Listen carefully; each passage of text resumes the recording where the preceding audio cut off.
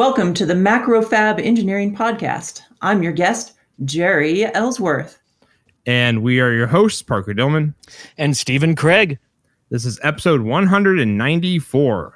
Holy cow, that's a lot. Jeri Ellsworth is a self-taught electrical engineer and entrepreneur with over 20 plus years experience designing and building mass-market consumer electronics. She assembled the initial hardware R&D team for the Valve software and was a key contributor to the technology used in the popular HTC Vive. While at Valve, she began work on the AR technology that would later become the basis for the technology behind Tilt 5, where Jeri serves as CEO and co-founder. And chief mischief maker, too. Mischief maker, huh? Yeah. I had a hard time spitting those words out. Thank you, Jeri, for coming on to our podcast. Thanks. It's an honor. We are having you on today to talk a little bit about Tilt 5. And a bit of what goes behind that, the manufacturing. But let's go ahead and start by, can you give us a description of what Tilt 5 is? Well, Tilt 5 is AR glasses. So it's these glasses you slip on, you flip open a game board, and magic just springs in front of you, just right out of the table. So AR is? Augmented reality. Okay. Freaking holograms on your table. This is what we've all dreamed about since we were kids watching Star Trek. And so, I've been hooked on the idea of trying to build this for years. And so that's what we've built. We're primarily game focused right now because we need to put all of our marketing dollars behind one thing. But it actually can be used for a lot more than games. It's also multiplayer. So if you have multiple people around the table, you can all share this volumetric space. And you can do a lot of really interesting things with having unique views into this 3D space. For instance, if you're a dungeon master and you're doing a D&D game, you could set up your entire world map ahead of time, have all your monsters and traps in there. And all your friends sitting around the table don't get to see the monsters until that moment that you want to spring it on them. And there's all these cool theatrics you can do as well. Like you can wave your hands over the game board and drop like an eerie fog into a valley, or, tell stories like the villagers told you not to enter the cave, but you did it anyway, and then you spring the monster on them. I love when the DM says, you did it anyway. Yeah, of course. What kind of adventure game would it be if you didn't just go head first into the place you're not supposed to go? Something that's also unique about our system is that you can link game boards together. So if your friends can't come over to play like that action RTS game, you can just link your game board. Now you have a shared volumetric space between the two houses. And so when you move your hands through the 3D space, you can actually see your hands moving through. You're talking to your friends over the built-in speaker and microphone. We've tried to make the system as integrated as possible. So it truly is the glasses, you just slip them on and go, which is pretty unique in this space. There's a lot of VR and AR companies out there, but we're the first to really achieve this, you just slip it on and go kind of experience. So how does the glasses in this playfield actually work? That's part of our clever hack to make the system so low cost and make it such a great user experience. So let me contrast it to other AR systems. So there's systems that try to put the light directly into your eyes. And there's a lot of challenges with this, primarily around physics itself. You can't bend light very fast. And so if you want your headset to be small and light and high performance, you'd end up with a really small image, a small field of view. And so observation I made way back when I worked at Valve Software was that there's this really cool material called retroreflector. And the way this material works is any light that strikes it returns directly back to where it came from. And so the way our glasses work is we have two HD projectors in the headset that project out to the game board. The light strikes the game board and then turns around and then comes directly back to the user. And so that's how each user gets their unique view. And it also allows us to use straightforward optics to make a super wide field of view. So we're 110 degree field of view. So it fills your whole table with graphics. And then there's another property to our system because the aperture on our projector is really small. The bundles of rays that go out to the retroreflector and come back stay tightly bundled, and everything stays in focus over that entire range. So if you stick your nose into the game board, it's in focus. If you're 2 meters away from the game board, it's in focus. And that is almost impossible on a compact headset that tries to put the light directly in your eyes. In fact, there's no system out there that can do this right now. The best is Magic Leap that can only do 2 levels of focus. And one of them is like kind of like stretch your arms out as far as you can in front of you. That's the first focal plane. And then the next one is like way off in the distance, like 6 meters. And they did that through brute force by like having 2 copies of the optical system stacked on top of each other.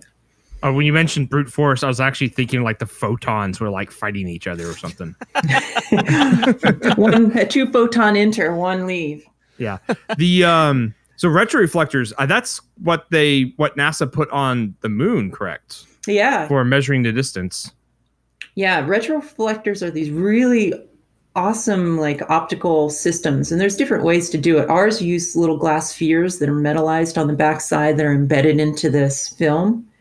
There's also cube corners, like if you were to slice a corner off of a cube of glass, and that's what they put on the moon, was a giant cube corner that they shoot lasers into and bounces back. There's actually cube corner films as well, which are really amazing.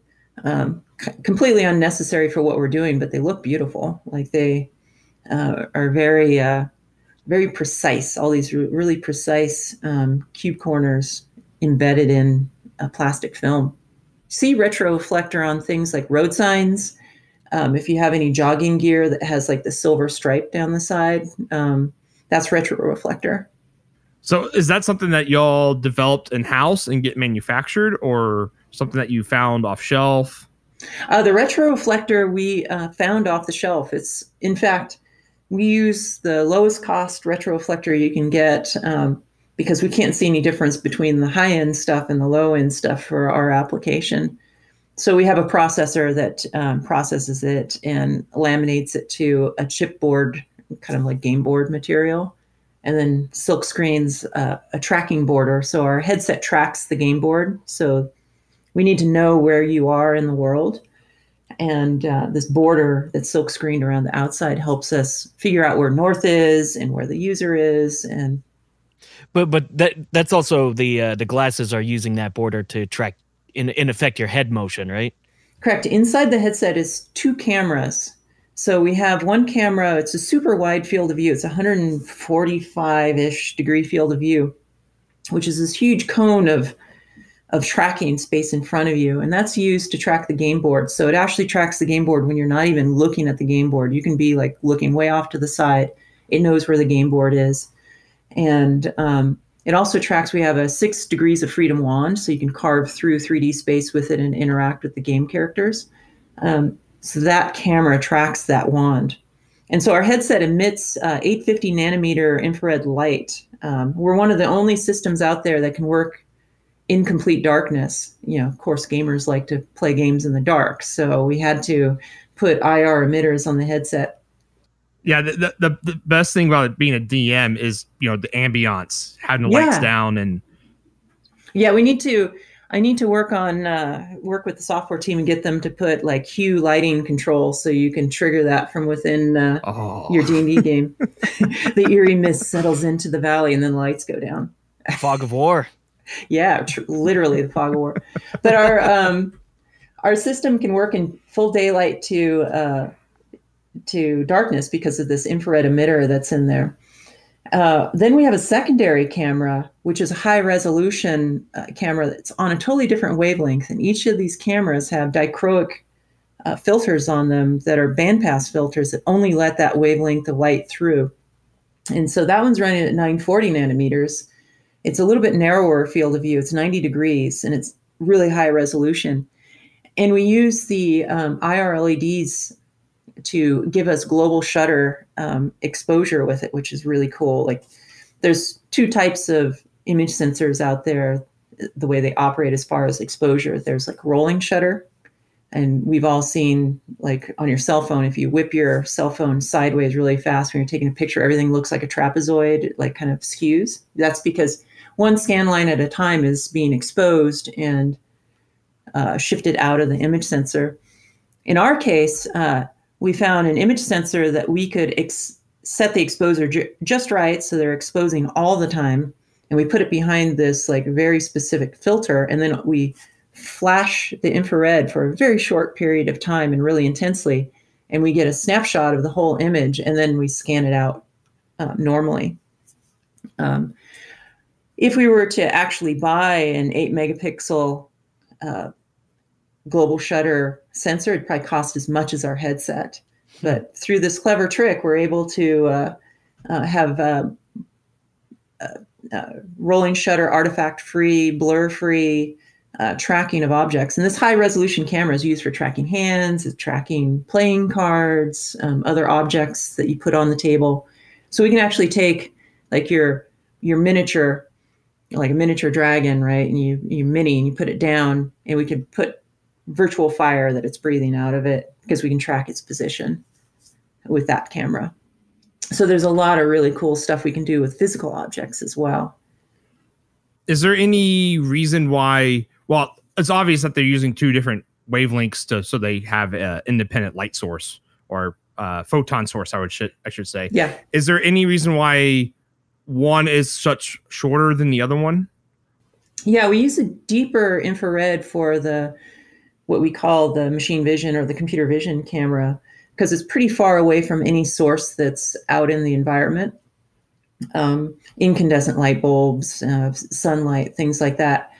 We really don't have any problem tracking the game board if sunlight's shining on the game board and it happens to have a lot of 850 nanometer light in it. But we really wanted to make sure, like on a playing card, you want to extract out like fine details, or a miniature, you want to find the fine details on it. We wanted to be far away from any natural source of light. And then on that particular dichroic filter, we actually, there's two stacked filters in there. We made it extremely narrow, which reduces the throughput efficiency, but we made it extra narrow because we could really hammer the 940 nanometer LEDs really hard and make up for it.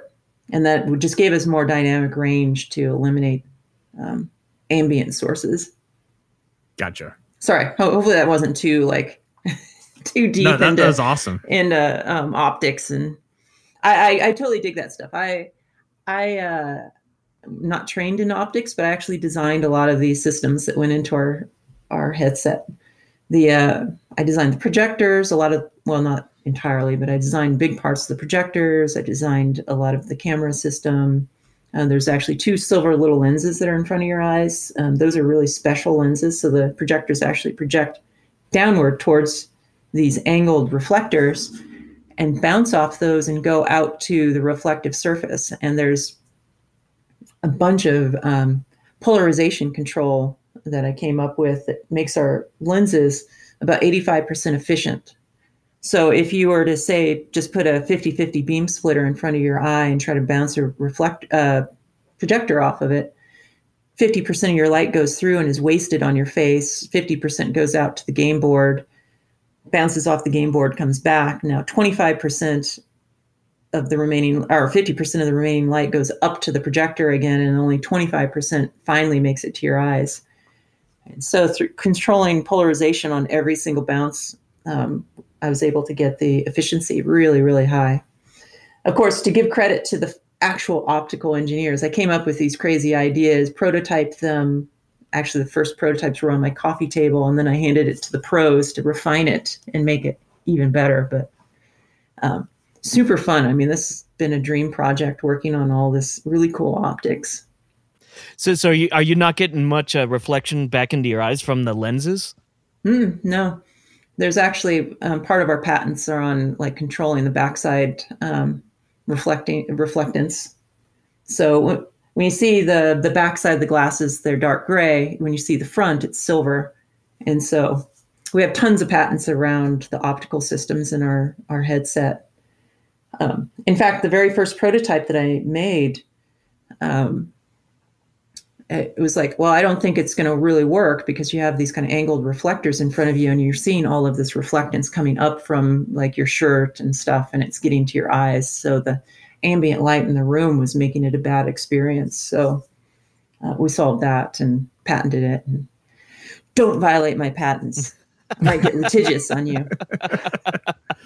So what kind of team did you have for developing this?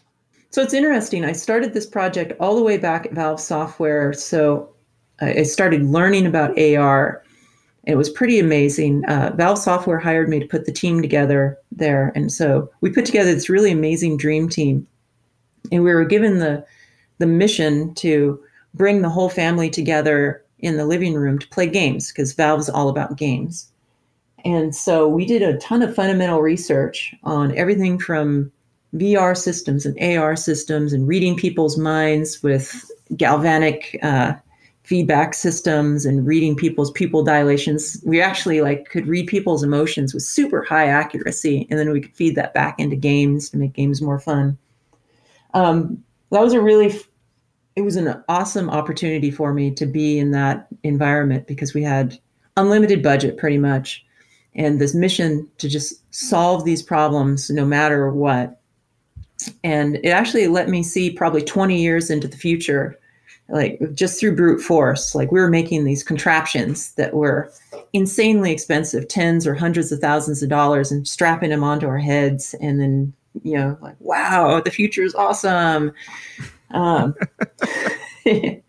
actually retro reflection and using it for display was something I discovered there and prototyped there. Valve decided they wanted to go all in on VR. They didn't want to do AR, so they cut the entire AR team, which I was on. And I ended up going back to the founder of Valve Software. I'm like, you should just sell me this technology, because we'd prototyped a very early version of this. And I guess they didn't think there was much to it then, but I could see where it was going. And so I purchased it for $100 and a bunch of legal fees and a handshake. And I started a company called Cast AR with a couple people from Valve.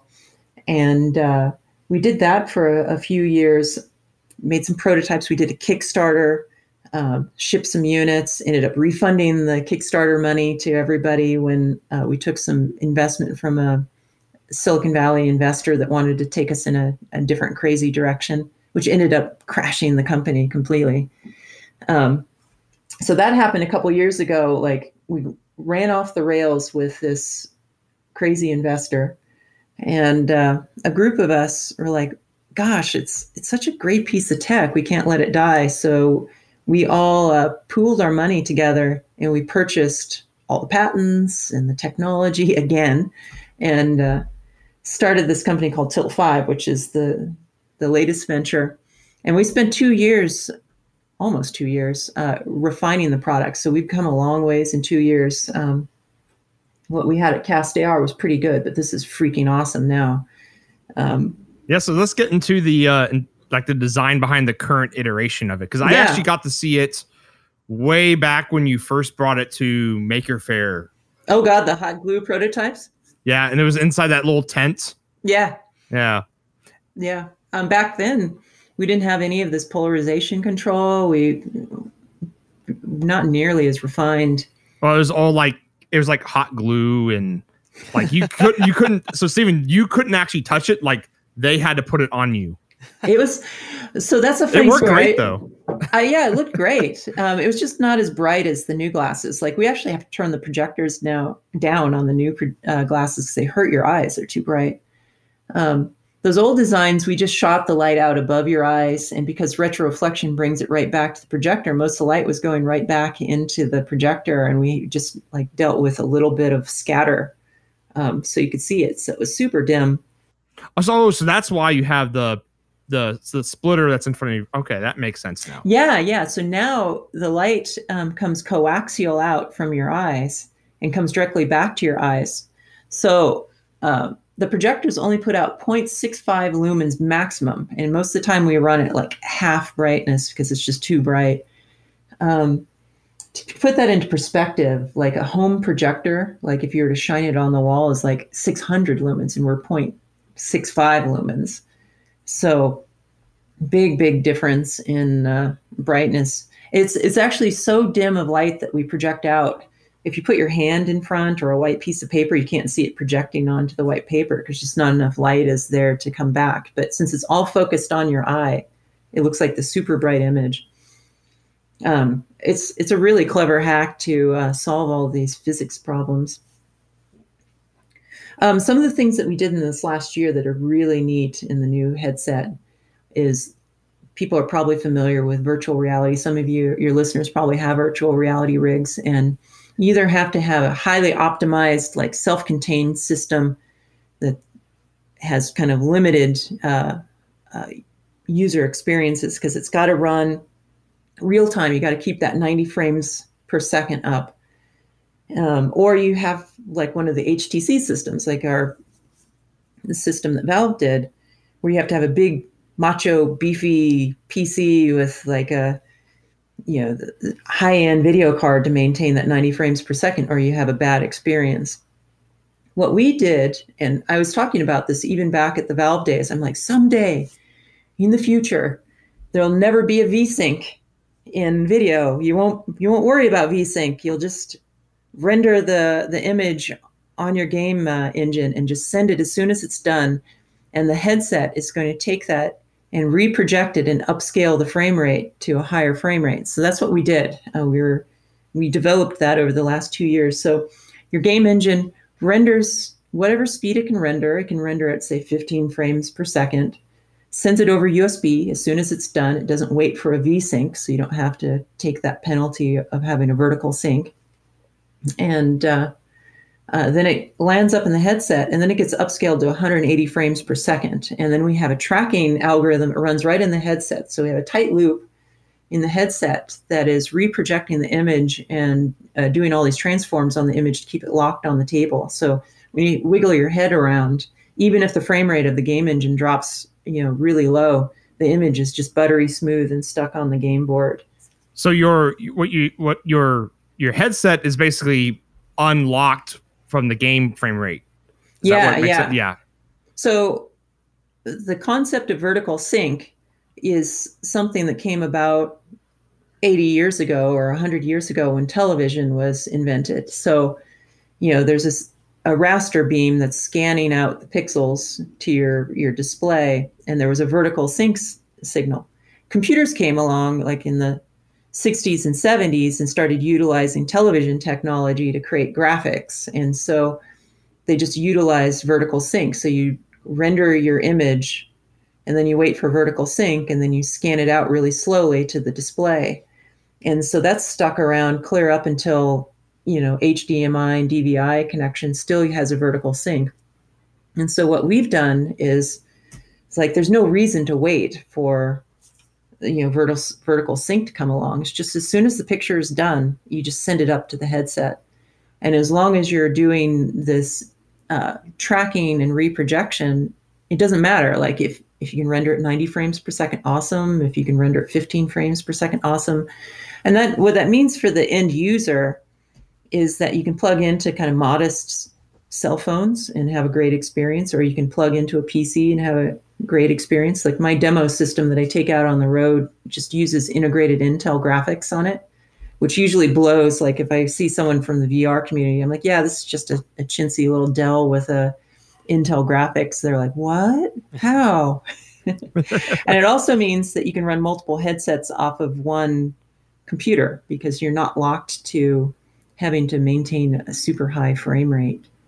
So that's one of our proudest inventions that we've done in the last couple of years, and we're the only company that's doing it. So, we rock. So the actual headset itself, one of the talking points in your Kickstarter and stuff was it was under 90 grams. Yeah, that was hard to do. Like, how important was that number to hit, and what were some of the shortcuts or ways you were able to pull that off? I mean, this goes clear back to Valve also. We we forced people to wear weighted like safety goggles around all day, and we would put lead weights on them, and like then we'd ask people like, how horrible was it putting 400 grams on your face? Oh, my nose fell off, right? And so we kind of honed in on this like sub 90 gram weight is kind of the threshold where you have to hit. And so for all these years, I've had that threshold. It's like, it's got to be less than 90 grams, if you want to wear it for hours. VR systems are a little bit different. Like you have these big giant like ratchets and you just crank it down on your face and it just face sucks to your face, and you can like tolerate a little bit more weight that way, but you end up with like this, it's a horrible experience because you have these red marks all around your face and it's heavy and your neck gets tired. So everything adds up in the headset, and it's surprising what you have to do to actually get under 90 grams. And so our optics in the projectors actually were a big contributor to it. And we were over 100 grams going into starting Tilt 5. And so we worked with our optics manufacturer to eliminate like 1/3 of our optical path. And so the new projection system we came up with, instead of having duplicate red, green, and blue LEDs and collimating lenses and dichroic combiners, I had read about this optical technique used in microscopy to use a special type of combiner. I won't reveal that. But the special combiner where you could take a red and a green LED and stick right next to each other and combine them into a coaxial beam without having to have all this extra optics. So that saved us a ton of weight because we got rid of, a couple lenses, a couple dichroic combiners, and a bunch of plastic to hold it. So that shaved off like 5 grams. It's like, everything counts. And then a bunch of other things that we did. We did kind of a car technique, right? You can have a chassis, right, in a car, and it can be kind of separate from the body, or you can unitize everything. So we did a lot of work into like our circuit board is actually a strengthener in the actual glasses. So the glasses have to be dimensionally stable. So if the glasses are bending all over the place and these projectors are going off in different angles when you flex the glasses, it's a bad user experience. The images won't line up correctly. But we needed the glasses to be super rigid so that those projectors never are pointing in the wrong direction. So we used the circuit board as part of the strengthening member in the glasses, which was a little scary. I mean, we had to do a bunch of drop testing to make sure that parts weren't going to pop off the board and, actually using it. But it turns out it's okay. Like we grabbed a bunch of different places and screwed it down to the main plastic in the chassis and made it very rigid. And then choice of materials too was important. So one of our earlier design had a die cast zinc bracket inside of it to make it a little bit more rigid. And so we put a ton of work into replacing that with a very clever shaped piece of nylon. So it has lots of ribbing and kind of maximizes the stiffness of it, yet is light. So it's just tons of stuff like that. We just had to keep iterating. It was just like, ooh, just saved a half a gram. And so we got it down to about 85 grams. And so that's, and when I say 85 grams, if you had 85 grams on the tip of your nose, that would be bad. So like, there's a little bit more tolerance to like, can we shift the weight back? We can tolerate more weight in the arms versus hanging out cantilevered off of your face or up high and cantilevered. So we had to think about that a lot too. It's kind of tragic. Like we're such a small team. There's like, I saw more opportunity in there to save some weight. Like we weren't quite sure how big the projectors were going to be when they came back. So we left like a little bit bigger cavity where the projectors were going to go. I'm like, ooh, dang it. Like if I had only known in advance the size of the projectors, we could have like cut out like an extra half quarter a gram. of a gram or something. Yeah. Yeah. That's actually the next topic I wanted to cover is so you brought a lot of products to consumer markets and stuff. And one thing I want to talk about is prototyping your finalized product. Oh, yeah. Or first article. So it sounds like you have the molds done, and so you couldn't make new molds. Air quote done. It's always air quotes done. Yeah. So basically parts with high NRE fees like injection molding. How do you you get to the point where you still need to prototype stuff, but how do you do that?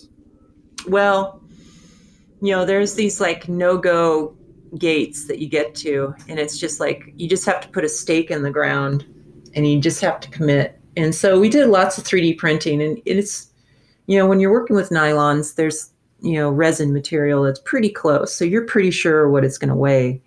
So you do a ton of 3D printing, but then there's these situations like the projectors where you just don't have final dimensions, and those are going to be coming in late, and you just have to accept that. And so we committed to tools, we cut tools, and there's a few things that you do when you cut your tools is you don't texture them right away. Only fools texture their tools right away. So, and it was a good thing we didn't texture our tools, because right now, you guys are watching on video, but on our hinge, the actual hinge pin itself is misplaced. These arms are supposed to swing up and latch into place. There's a little detent feature inside, but they don't. They drop down. And then there's a little ledge here because this pin is in the wrong place. So, oops, we're going to have to... The glasses are actually completely functional the way they are, but we're going to have to cut a big hole in our tool and put an insert in there and move that pin a little bit. And hopefully we get it right the second time. And we're going to have to pay through the nose to do that. There's a couple little tweaks that we want to do. We know that kids are going to be using these. So we were at a trade show and some kid grabbed it and bent the arm way back, and it it fractured in one area. Okay, we're going to have to look at that radius, because some 5-year-old's going to grab this thing and bend the arms out 90 degrees from the, so we'll make some adjustments there. That's just going to be removing material. So that's cheap. And makes it lighter. No, it actually adds a little bit, but it's on the arms. It's okay. Well, can't they just, get out the TIG welder, add a little bit of material and then remachine it? Oh yeah. You can do stuff like that. We still have to texture the tools. It's kind of I wish they were textured, because our wand prototypes have texture on them and it just looks so nice. But these, it's funny, plastic tools before they're textured look so cheap and toy-like, because toy companies usually don't texture their tools. So I can see all the buff marks in it. And so I got a question about that. I don't think Parker and I have really ever discussed that on the podcast. So just a quick side, how do you pick a texture? First of all, how do you know? And then how do you determine? And then how do you tell your manufacturer, I want it to be X bumpy or whatever? Yeah, it's a good question. I mean, because there's lots of textures you can choose. And there's actual sample books where, and I have them in the other room, actually. I've been dreading going through picking the last texture on this. It's you look at these sample books and you add it to your CMF document. I'm trying to remember what CMF is. Whatever, it's the finish of the material, of the final plastic materials. And then you give it to the manufacturer, and then they take your tool out to a place that treats it with chemical etches and things to put these little pits, or hit it with soda blasting or something. Yeah, I honestly don't actually know how they put the texture in there, except for that sometimes it's chemical, sometimes it's steel shot and stuff, and then you have your tool hardened. So yeah, I don't know. I'll pick one and we'll be surprised, and we'll have to be happy with whatever it is, because we're not going to cut another tool. I recently went through that exercise at my work. We designed some light pipes, and we wanted the tip of the light pipe to have a pretty particular diffusion pattern. Just some of the light pipes we had been dealing with had a very light diffusion on top, and if you were just right in the beam, it was absolutely blinding. Too bright. Yeah, it was ridiculous. So going through the exercise of finding the right finish is really tough. Yeah, that's one of my gripes of new LEDs and products. Like, they're too freaking bright. The blue LED of doom. I know. Like, take me back to the 1980s when you had amber. Amber, gross green, and gross red. Green. I want to go to Mauser and search for gross green now. I mean, the new colors are nice and vibrant, but a little too bright. Like, it's like Christmas every day, and looking at some of this consumer product with all these like super saturated bright colors. Yeah, I actually have a USB hub on my desk here, and I actually have a piece of tape over the LEDs because they're just blue blinding. Like, actually, if I took that tape off, you would see them on my glasses, how bright they are. The thing that baffles me is people that put those into battery operated devices. Like, I worked in the toy industry for quite a few years, and red LEDs were our workhorse because, 1.2 volts, super efficient, you're not going to run your batteries down. Cheap. Why put a 2.6 or a 3 volt LED in there and burn all that power and turn it into photons when you don't have to? I had a customer that actually called out a pink LED the other day, and we found it and we put it on their product, and I didn't even know that you could have pink, and you can. Yeah, I discovered those a few years ago. I'm like, pink, that's cool. It's cool that they can just craft any band gap they want now in LEDs and give you pretty much any color. I mean, the first time I saw a commercial blue LED, I'm like, oh my God, this is just like something else. Like, you guys are probably too young to remember the first blue LEDs coming out, but I remember being younger and they were a lot more expensive. That's for sure. Oh yeah. Or my first UV LED that I got, I went to Arrow or Mauser or somewhere. I had to sign a waiver that the thing was actually dangerous. I remember when I first started buying LEDs, it was from a website called lsdiodes.com. And they unfortunately went out of business. LSD, man. Yeah. And man, that must have been when I was back in high school, though. And but yeah, I think it was because I didn't know about DigiKey or Mauser. And but yeah, they just were a T5, T3 LED supplier. But you can get UV. I bought UV LEDs and stuff like that to experiment with. I mean, the last bunch of LEDs I got for an art project, I got from one of these Deal Extreme websites. It was 10 zillion LEDs for $5, and they're obviously the floor sweepings because the blue LEDs are all of different color and brightness and. The ones that did not pass the automated test. Yeah, I'd put them into toys though. Perfect. Yeah. So on the product to consumer market stuff, so on electronics, sourcing the components and stuff, how big of a deal is that for your products? I don't know how many you're going to build. Yeah, what's the quantity? Well, we have a Kickstarter going right now, and everyone should go there and support us. We need as much support as we can. Go. Support us.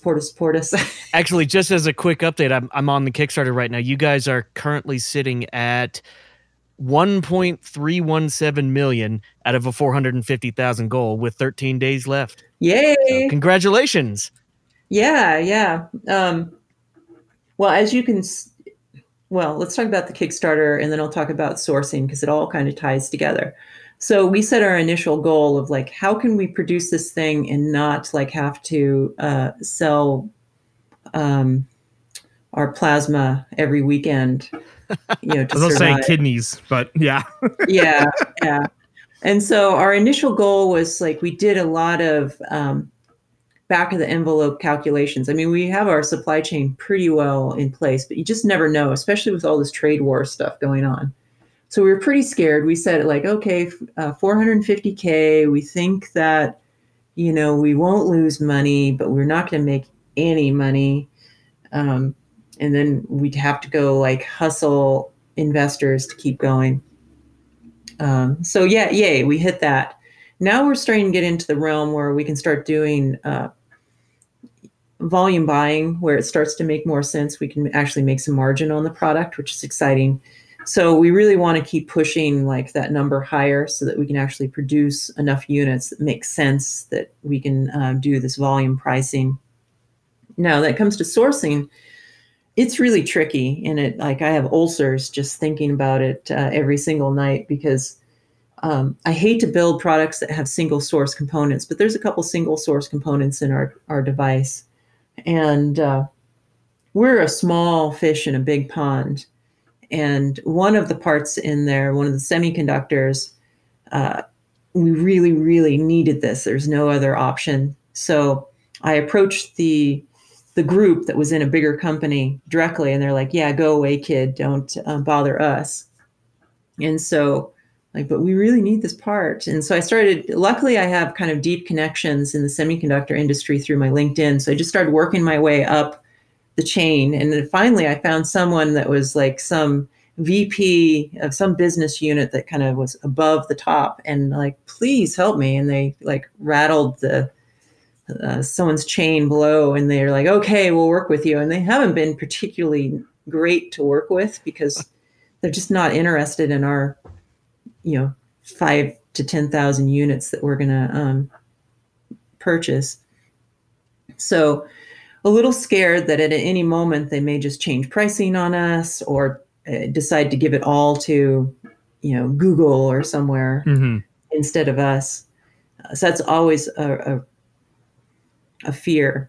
But my design philosophy around supply chain is always have second sources when you can. So one of my pet peeves is designing in power supply regulators, switching supplies that are single source. I'll never do that. So I always, when I design my circuits, is okay, here's the generic switching supply. I might have to give up like 0.5% efficiency, and instead of using the Maxim Semiconductor really cool thing, I'm going to use one that there's 3 or 4 different sources. So that's really important. That way you can pivot at the last minute and get like the cheaper part or a second source for it. So you actually have like 3 or 4 different power supply or designs really that are all functionally the same. It's just they have different part sources. Yeah, same footprint. Oh, okay. Same footprint. Maybe I'll have to drop in a different inductor or something to make them work. And so those are the kinds of things I'm always looking for when I'm speccing out my design. And sometimes you have to put more money into the design too. There's these really groovy power supply chips that you can have like 3 supplies coming out of one, but you can't second source them. So if for whatever reason that source dries up temporarily, when it comes to manufacturing, you can't manufacture until every part is there. So it could be like the simplest, stupidest thing, like the screw that holds the arms in. Like you can't get that. And so production's held up for weeks while you're waiting for that particular stainless steel screw to show up. And I don't know, I think that comes from being beat up so much in the toy industry, because the toy industry has these design cycles where they plan 1 year in advance what their next Christmas toy is going to be. And you have a year to build it and a year to manufacture it. And there's certain checkpoints you have to hit. Like they're manufactured in China typically. And there's fast boats out of China and there's slow boats out of China. And the slow ones are cheap. The fast ones cost more. And heaven forbid, for some reason, you can't get your production done in time. You have to air freight things out. you lose all of your profit. And so the fear of God was beaten into me. Never miss your production date. So have as many escape routes as possible. And I've done that. Like I've been like, we do our pilot run. We push the first like 100 units through, like we're good to go. And then all of a sudden we get a message from the procurement department that, oh, that voltage regulator, we were able to get 100 of them, but we couldn't get the 250,000 of them that you need next week. And so it's like, oh my God. And they didn't think that was a problem when they built the 100. It happens all the time. I mean, we're doing a Kickstarter, and having done a Kickstarter before, if you're a nanosecond late, that's when people come out of the woodworks and like, you're a fraud. That's the keyboard warriors right there, right? Yeah. So I'm trying to do everything I can not to make that. I mean, we were on my first Kickstarter. I was late by, I don't know, maybe 3 months or something. It was probably the worst 3 months of my life. Like trying to show pictures, like here it is. Here's production tooling. Here's production plastics. We're getting there. But still, you're gonna have the haters. Always. I hope that answered your question. I think I went way off the beaten path on your question. No, that's fine. Yeah, it's great. When do you plan to actually supply product? So we've been building units. So we have a bunch of developers that are working with the actual glasses now, which is super cool.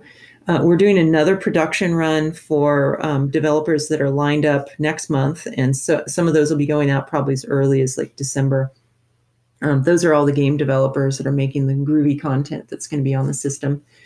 And then our first deliverable for Kickstarter is in Q1 of next year. And that is our early beta level. And so we've been trying to emphasize, do not back the early beta unless you want to help us find bugs. If you expect it to be a good product with no bugs, do not back us at that level. That's smart. We only want the adventurous people that love hunting bugs. It's been working. We haven't had too many like takers on that tier, which we limited to just a few hundred units. And then the actual shipments of units start in June, and we filled up all of our slots for June. I think we filled up all of our slots for July.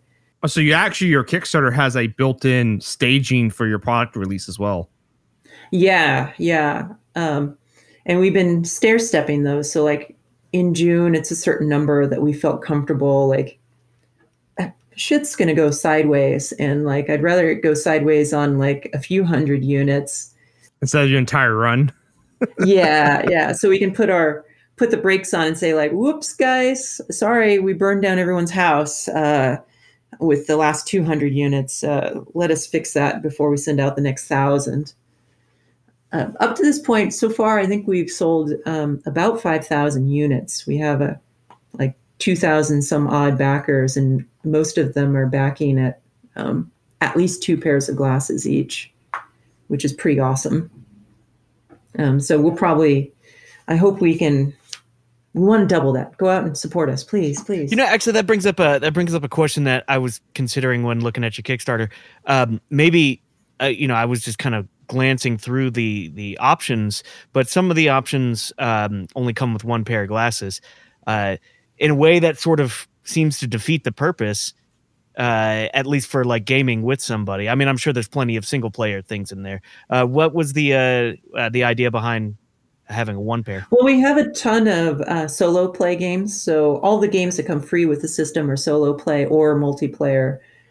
Also, we're going to have a public lobby that you can go to. And so if you want to play a game of Catan with your friends, you can just hook up with them there and play a game. Or if you don't have any friends available at the time to play that game of Catan, you can go on and find a stranger and make a new friend and play the game. So there's a reason to just buy 1 pair of glasses if you're just the only person in your household that will be playing the system, or that's the level that you can afford. Our base kit is $299. It's not the cheapest thing in the world. It's not terribly expensive.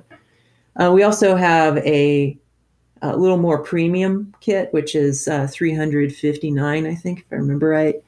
And then we have a 3-pack, which is like in the $800 range for like the family or your group of D&D friends. What's funny is we wanted to give a discount to folks that were doing a group pack. And so we started working with our logistics company and we started crunching all the numbers. We're like, okay, we can do pick and pack for singles. We can do pick and pack for this more deluxe kit. What kind of discount can we give for the 2-player pack? And the numbers just didn't work out. We couldn't give any discount. And like every way we tried to work it, it cost us too much to have that extra SKU handled by the pick and pack company. And so we just like, okay, we're just not going to put it in. People can just buy 2 single packs. It's cheaper to actually get 2 game boards, 2 pairs of glasses and wands, and 2 boxes than to actually have someone package it all up into a 2-player pack. And people have been like so upset at us that we don't give them a discount on a 2-player pack. I'm like, well, sorry. We're in this to try to like be a successful company that doesn't go out of business 1 month after we ship our glasses. So no 2-player. You just have to buy 2 of the single player and just have some spare bits. It's funny how those things work. Like it surprised us. Like we just couldn't believe it. Yeah, I'm sure there was a reason behind it. And sometimes you just have to play with what you got, right? Yeah, it's just weird. Okay, so how about the retroflective material? Do you have multiple sources for that? Oh, yeah. Yeah, there's lots of sources for that. One of the interesting things working with the retroreflective materials to find a converter, a factory that convert it, that is used to working with chipboard, like game board material, but also doesn't like smear glue all over the top surface of it and like kind of mess it up. And it's a non-standard process. So that's kind of tricky. Besides that, it's like one of the simplest parts of our system. It's actually super robust. The material, since it's made to go on like jogging gear, it's washable. So if you like spill your Coke and pizza all over it, we use Windex. I'm constantly spilling my coffee all over it. For whatever reason, Windex just works awesome for it. But it can be destroyed. Like it's cardboard basically with this reflective material. So if your kids jump in the middle of it and bend it all up, well, then you're just going to have to like order another one. They try to stomp the dragon. Yeah. So it's like anything, like it's not forever. Or if you take a crayon to it, like if you like smear wax on it and you can't get the wax off, like, I don't know what to tell you. It's like, don't do that. Don't do that. Oh, that's great. All right. So, do you have any more war stories to tell? Gosh, war stories. I have all kinds of war stories. Let's see. Let me see if there's any Tilt 5 war stories. So what's been really interesting the last couple of years is when we were at Cast AR, I saw things go horribly wrong by taking money from the wrong people and having them bring their leaders into our company to like take us off into different directions. And so when we all got together to buy the assets to the company, we made the decision that we're never going to get back into that situation.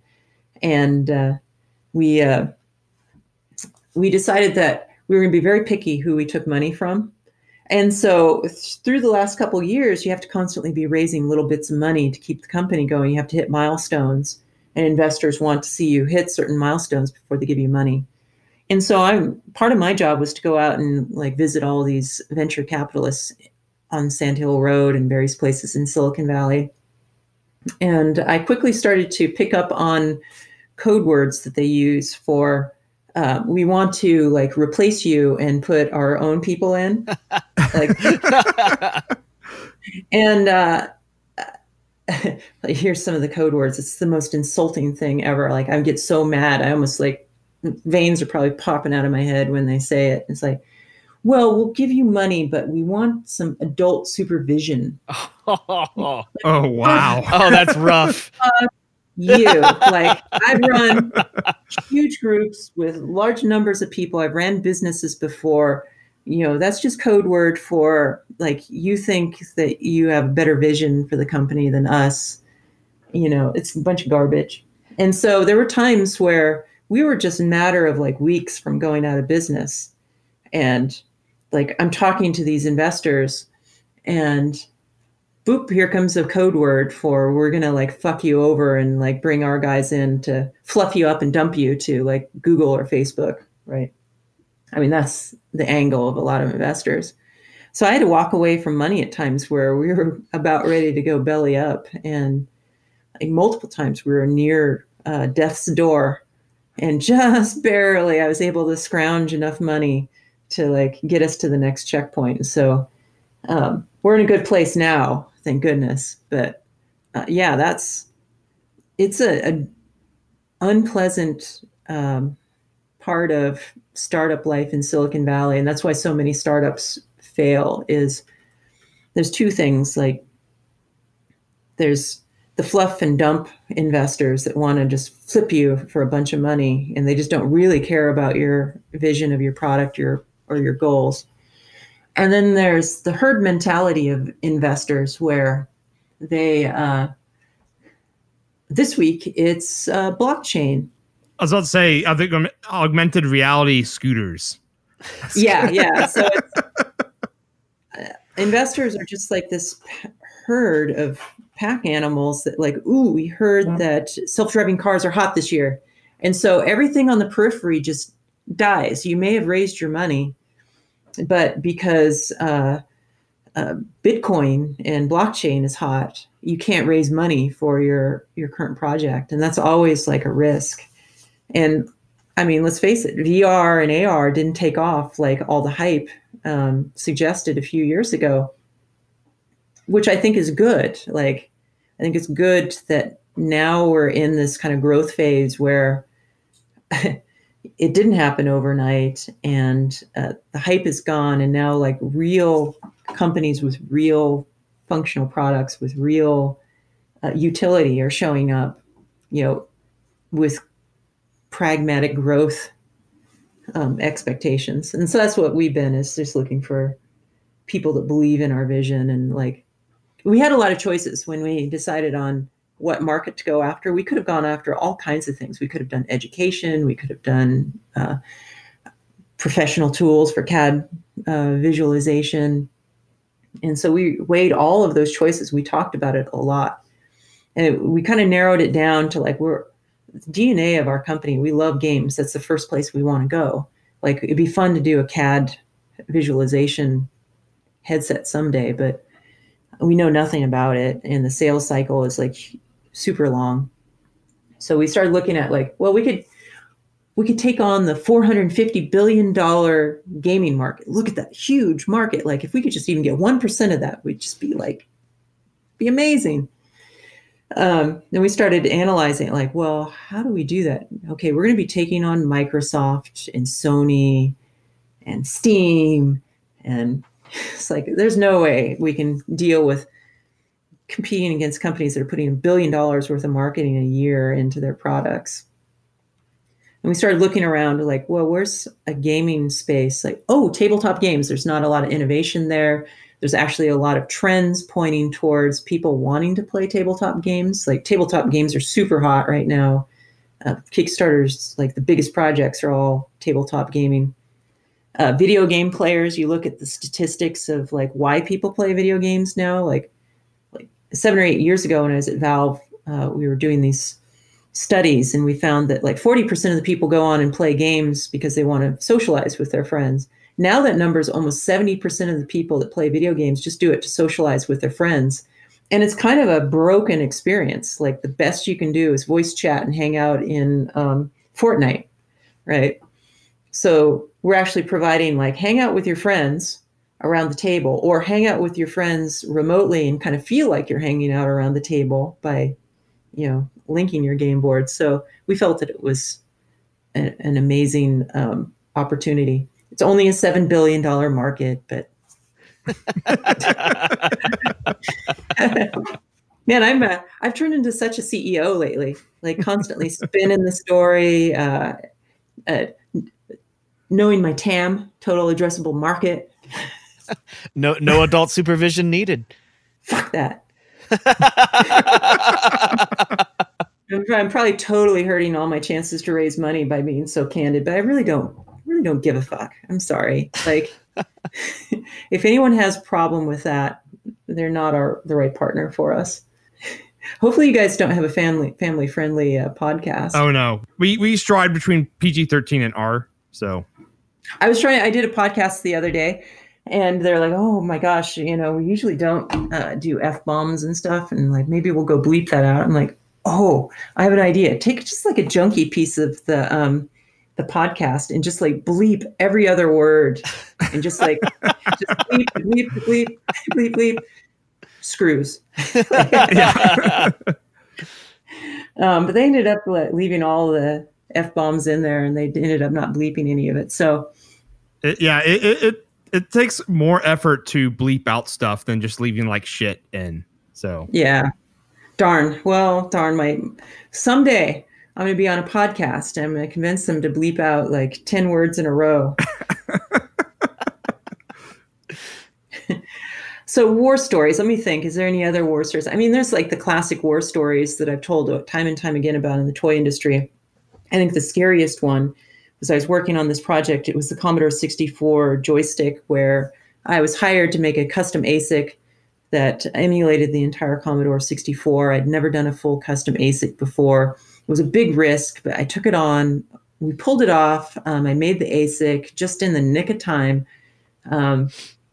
But there wasn't enough time to do a test chip, so they just went ahead and just made 250,000 of these, or just like hundreds of thousands of them. Like, oh man, yeah, they spent millions of dollars building these chips, and so they shipped them all off to China. And I'd done a reference board. I'm like, just mount it to this board; it should just work. And so I get an angry phone call from this really mad New York toy executive yelling at me like it didn't work, like. Yelling. And he's like, "You get on a plane, you get over there, you solve this. I don't care how, you solve it." And I'm like, "Oh shit. Did I like mess up the chip design?" Because there's not much you can do if you've like fucked up the chip design. It's like it's metal layers and diffusion layers on a piece of silicon. Like so I get over there and I walk into the factory and they hand me one of the units, and I open it up and I look inside, and they had taken my reference design and thrown away all the decoupling capacitors, and they had relayed the circuit board out to make it cheaper. And they had taken the ground plane and they split it in half and had like a 7 mil trace between the two halves of it. It was terrible. Like there was no chance of it running at all. This was like I think our max clock on it was 33 megahertz. So you need a ground plane and you need decoupling capacitors on it. But this is a toy factory. They're used to like the 1 megahertz 8051 based, toys that you put one cheap, undervalued electrolytic at the battery terminal, and that's it. So I put my finger on the back of the circuit board, and the thing booted up, and I'm like, "Oh, thank God, I'm not going to have to run to Mexico and hide." This is an example of like pivoting real quick. I couldn't believe this was my first time in a toy factory, first time in a factory in China. So like, well, here's your problem. And so they like throw a bunch of people on doing a circuit board layout. They do a circuit board layout in like an afternoon. The next day, like someone cruises in with like a big stack of circuit boards, and they wire bond these things, glob top these chips, pick and place all the parts, boom, done. And the pilot run was underway, and they like make 100 of them like in like 3 days after like such a disastrous situation. Like trying to do that in the United States, it'd be impossible. I just like how like they basically changed the circuit board so much, and it was like, it's not working. I don't know why. Yeah. The other weird thing that they did on this was it was a 2-layer FR4 board. And so it was it had two buttons at the top, which were these carbon pill button type. And the reference board that I had given had two little ears that popped up that the buttons were going to be mounted to. They had done their analysis where it was cheaper to cut the top of the board off where those two kind of like dog ears are and make it a single-sided phenolic board with jumper wires. So with 4 or 5 jumper wires to do those buttons and whatever was on that. It was kind of crazy that it was cheaper to have an operator sit there and solder little wires. And it was totally a nightmare, though. I mean, the yield was terrible. The operator would short things out when they're putting all these wires on there. But they didn't mind. Labor's cheap. They would just open them back up and they would debug the problem and then put it back together. Same factory. It was my first time experiencing weird toy product testing, I guess is the best way to describe it. So the line that was kind of adjacent to us was doing this kind of doll that cried. And so they had operators assembling this doll, stuffing the electronics in it, and then jamming it into the carcass of a doll. And at the end, they had an operator that would line these things up on a big swing that was hanging from the ceiling. So she would put 20 or 30 of these things laying face down on the swing. And the way the toy worked is the doll would start crying, and if you rocked it, it had a rock sensor in it. It would stop crying after a certain number of rocks. And so she would go down the line and she would hit everyone on top with her fist and they would start crying. No. And then she would rock it the 10 or 20 times it took to make the doll stop crying. And the ones that didn't stop crying because the rocker sensor or something was broken, she would take them and she had this bin that she'd lift the top up and she would throw it in. It would still be crying. And when she lift the bin up, there'd just be this a bin of crying babies. That's morbid. I loved it. It was but what was really sad was this was 2004. And I don't know, I probably had a flip phone back then. I had no way to record this. I mean, I would have loved to been able to record this event happening. It was just, I could not believe it. But I mean, this is a day in the life of a toy manufacturing line worker. There was another product there. I didn't actually get to see how they tested the final product, but I saw them doing the prototypes in the model shop. And the model shop is another amazing place. I wish I had a model shop. But they were working on SpongeBob SquarePants sling toy. It was this thing, it was SpongeBob's arms were linked together, and there was a piece of surgical rubber hosing between the arms, and you would grab his body and you put your thumb on the surgical tubing and you pull it back, and then you would release, and it had some kind of acceleration sensor in it to tell that it was flying through the air, and it'd be make a screaming sound into a trash can.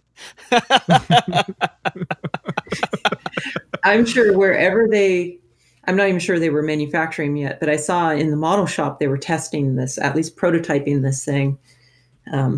But you have to come up with testing for these kinds of apparatus to make sure that it's working. So they must have had something that they would sling them when they sling them in a big ball pit and then go collect them all. Yeah. I mean, that would be a really annoying one because you would sling it and it would go flying away from you. And if it didn't make the noise, then you'd have to go pick it up and put it in a bin. There was another toy there. Shoot, what was this one? This may have been one of my other trips. I can't remember what the toy was exactly, but I was surprised at the waste. So I saw them when they were doing the rework. So they have a rework station where the ones that don't pass go to. And this one, obviously the economics of it, if the circuit board didn't work, they just threw the circuit board away. So they would open the plastic up and they would unsolder the circuit board and it would just went into this kind of trash bin. And I just could not believe the mountain of waste in that bin. It was just completely full of these circuit boards. The yields must have been terrible, but for whatever reason, the plastics were worthwhile and the circuit boards were not recoverable. So I have to say, every toy that I did, the yields were pretty good. So I'm proud of that. That's actually amazing that the labor to take that circuit board out and toss it into a new one that was offset by that PCB price being that inexpensive. Yeah, it's crazy. Well, it's gotten more expensive to manufacture in China, so maybe they maybe don't have operators doing as much manual stuff, but it's still, like, when I was there, I was talking to one of the ladies working on the production line, and she was telling me she'd been learning English, so she was very excited to talk to me. And there's another story to this I should tell too, but she was excited to talk to me. She'd been learning English through watching movies. She was quite good, and she wanted to move up in the company so she could interface with English-speaking clients. But she had, like, her family had saved up enough money from the village that she lived in to send her into Shenzhen just for the chance to get a job in a factory. And so she found herself in Shenzhen and lucked into a job. And she was working for like a few $1,000s a year, which she was telling me that it was just her whole family, even her extended family back in her village, were going to be wealthy because she was doing this. And she was sending all the money back to her family. There's such a huge gap. So we think like a couple $1,000s a year, that's just like, how could we do that to these workers? But the opportunities they have, out in a small village are even less. So yeah, that was interesting. So the other kind of side story that reminded me of is, like, so one of the times I was debugging a toy, and usually you don't debug it on the production line. They just let you have like some lab space. But this time it made sense that I like had an oscilloscope or something, and I was looking at them as they came off the end of the production line. And it's almost 100% women working the production line. And there are the minders, I call them, like the men that walk up and down the aisles that kind of like watch the women, I guess, to keep them working. And so they're just, this guy's kind of walking, and he's just constantly looking over the women operators' shoulders, not saying much. And like every time he'd get to me and he'd look over my shoulder, I'd whip around and be like, "Hey, how you doing?" And he would just like snap to attention and just like walk off. Like,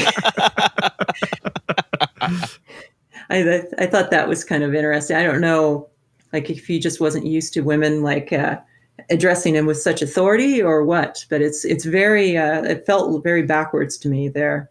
And it was very odd that it was women operators almost exclusively on the production line. And some other funny things happen there. Like, I'm a monster when I go to mainland China. I'm just so much bigger. And so I'm only 5'8", so I'm not particularly tall here in the United States, but I'm just much taller than most people there. And when I go over to the factory, I usually pick up someone from the toy factory that will take me through the checkpoint and take me over the factory and just kind of guide me through the whole process. And so she was this really small woman, and she was talking to me. And at this time I was playing roller derby. And so I was really buff and exercising all the time. And she kept looking at my arms. So I'm like, I struck up a conversation. She's like, "Your arms are so big and muscular." And I'm like, yeah. I play this game called roller derby, and they have us like do push-ups and pull-ups and stuff. She's like, "Oh, it's not a good look. You shouldn't do that." And then, I mean, she was a trip. She was just telling me like how big I was, and like, it's not a good look, and you're already big. Why are you doing this? Different cultures. It's fun. That's fantastic. Actually, Jeri, where can more people find out about you and Tilt 5? Well, go support our Kickstarter. Tilt 5 on Kickstarter. Kickstarter. So I guess go to Kickstarter.com and search for Tilt 5 and they'll find it. And bring your credit card. You still have 13 days. That's right. But they're going fast. You want to make sure you get in there for the July order. All right. Okay. I'll take my CEO hat off. So for me, you can find, I spend most of my time on Twitter, trolling Twitter. So if you want to come hang out with me on Twitter, that's a good place.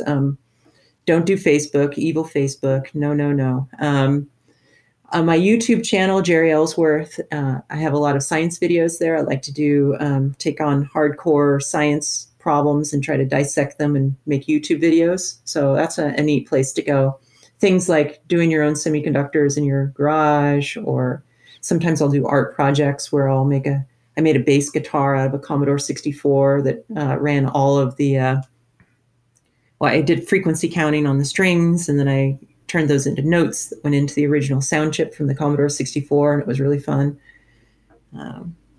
Walked out to lava flows in Hawaii and scooped lava with a metal shovel, and my tour guide thought I was insane, but I did it anyway. Did you ask to do that, or did you just like show up with a shovel ready to go? I showed up with a shovel. I had this theory that it would work. So there's these weird group of off-gridders that live alongside the decimated lava flow area, and actually some of them actually live on the old where the lava had flowed and destroyed houses and stuff, and they build new houses out there. But they're just kind of off-grid. But they'll take you on tours out to where the lava is squirting out of the ground for like $200 or $300, which is really fun. It's not safe, but I highly recommend it. They'll take you out there. And I showed up with these metal and wood-handled shovels because when I was a kid, I saw like a Nova special where someone was like a vulcanist, I think that's what they're called, and they'd go out there with these long metal pipes and they would like pick up scoops of lava and like analyze it. And I'm like, well, best thing I can like get at the hardware store is like a metal shovel, and maybe the wood handle will just burn off instantly, but at least I'll be able to poke at it once. And so I show up, and the tour guide, he's like, that shovel's just going to melt down. I'm like, I don't think so. I think that there's it's mostly, silica in the lava. I think it's actually much cooler than the melting point of steel. And he's like, no, it's going to melt. I'm like, okay. So we go on out there, and there's a couple things they tell you when you're going out across the lava flow, because there's microclimates that show up there because of all this heat and rain. And so it rains like in that area quite a bit, and you'll have like these complete whiteouts. And they warn you, like, if all of a sudden, and it can come on within seconds, a total whiteout where you can't see anybody, do not move. I'll talk to you the entire time. Don't move. And it didn't white out on us, but kind of wish it would have. It sounded cool, right? Like just a sudden fog comes in so thick that you can't even see anything. And that's when the dragon comes out of the volcano. That's right. The eerie mist settles into the lava flow. The villagers told you shouldn't go, but you do it anyway. So wait. Did the shovel melt? Oh, well, I'm getting to that. Oh, okay. So one other thing is super cool. Like when liquid rock cools, it becomes very hard really quick. So there's like these areas where the ground is still glowing through these cracks and crevices.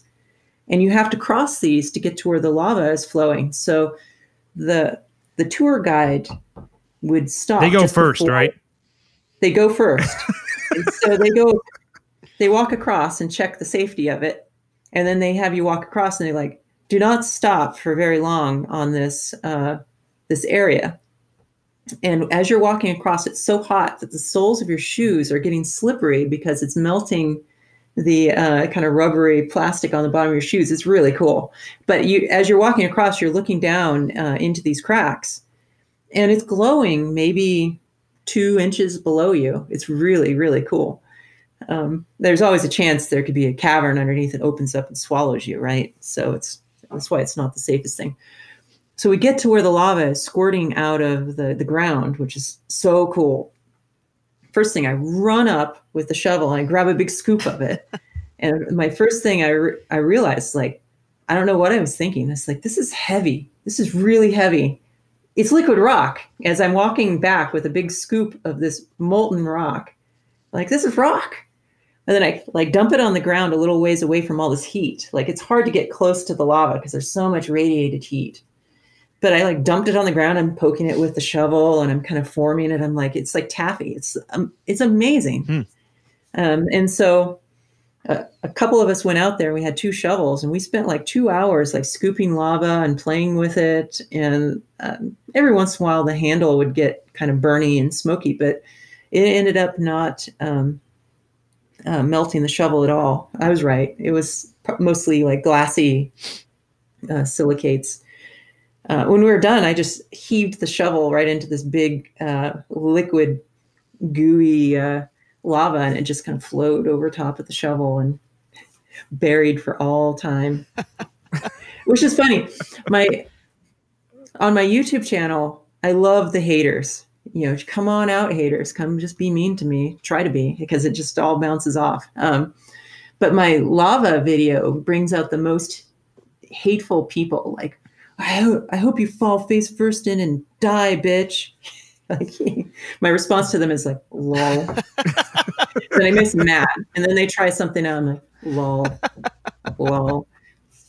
And then the other like haters are like, I can't believe you polluted the environment by throwing that shovel into the lava flow.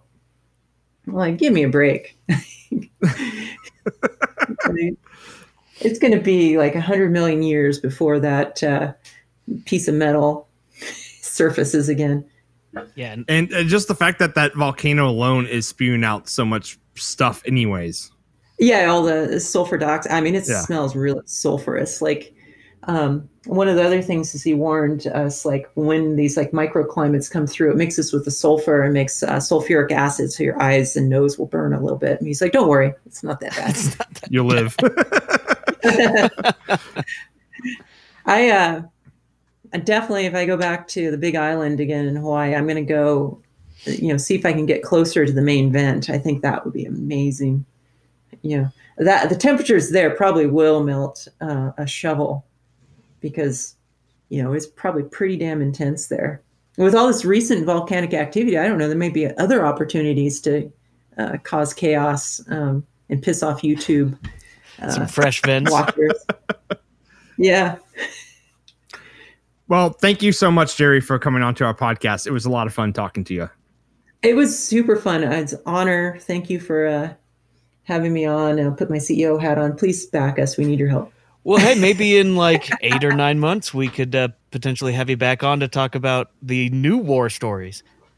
Oh, I would love that. I'm sure stuff's going to go completely sideways. Maybe when I'm over in the factory, like dealing with them, we could do like in real time, like log in, like, oh my God, my tools fell on the ground and got dented, and now we have to rebuild them in 1 week. Yeah, go scoop up some lava and rebuild them. Yeah. I'm down. So, Jeri, you want to sign us out? This was the macrofab. Let's go with it. That was the Macrofab Engineering Podcast. I was your guest, Jeri Ellsworth. And we were your hosts, Parker Dolman. And Stephen Craig. Later, everyone. Take it easy.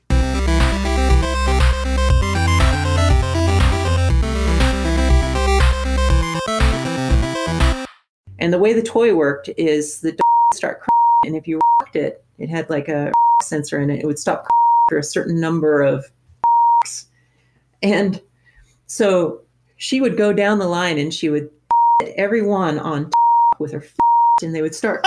Oh, no. And then she would hit the 10 or 20 times it took to make the stop crying. And the ones that didn't stop crying because the sensor or something was broken, she would take them and she had this she'd lift the top up and she would throw it in. It would still be crying. She'd lift the up. There'd just be this. Just a bin of crying babies. That's morbid. Thank you, yes, you, our listener, for downloading our show. If you have a cool idea, project, or topic, let Steven and I know. Tweet us at MacFab, at Longhorn Engineer, or at AnalogENG, or email us at podcast@macfab.com. Also, check out our Slack channel. Unfortunately, we do not have any volcanoes or lava there. If you're not subscribed to the podcast yet, click that subscribe button. That way you get the latest MEP episode right when it releases. And please review us wherever you listen, as it helps this show stay visible and helps new listeners find us.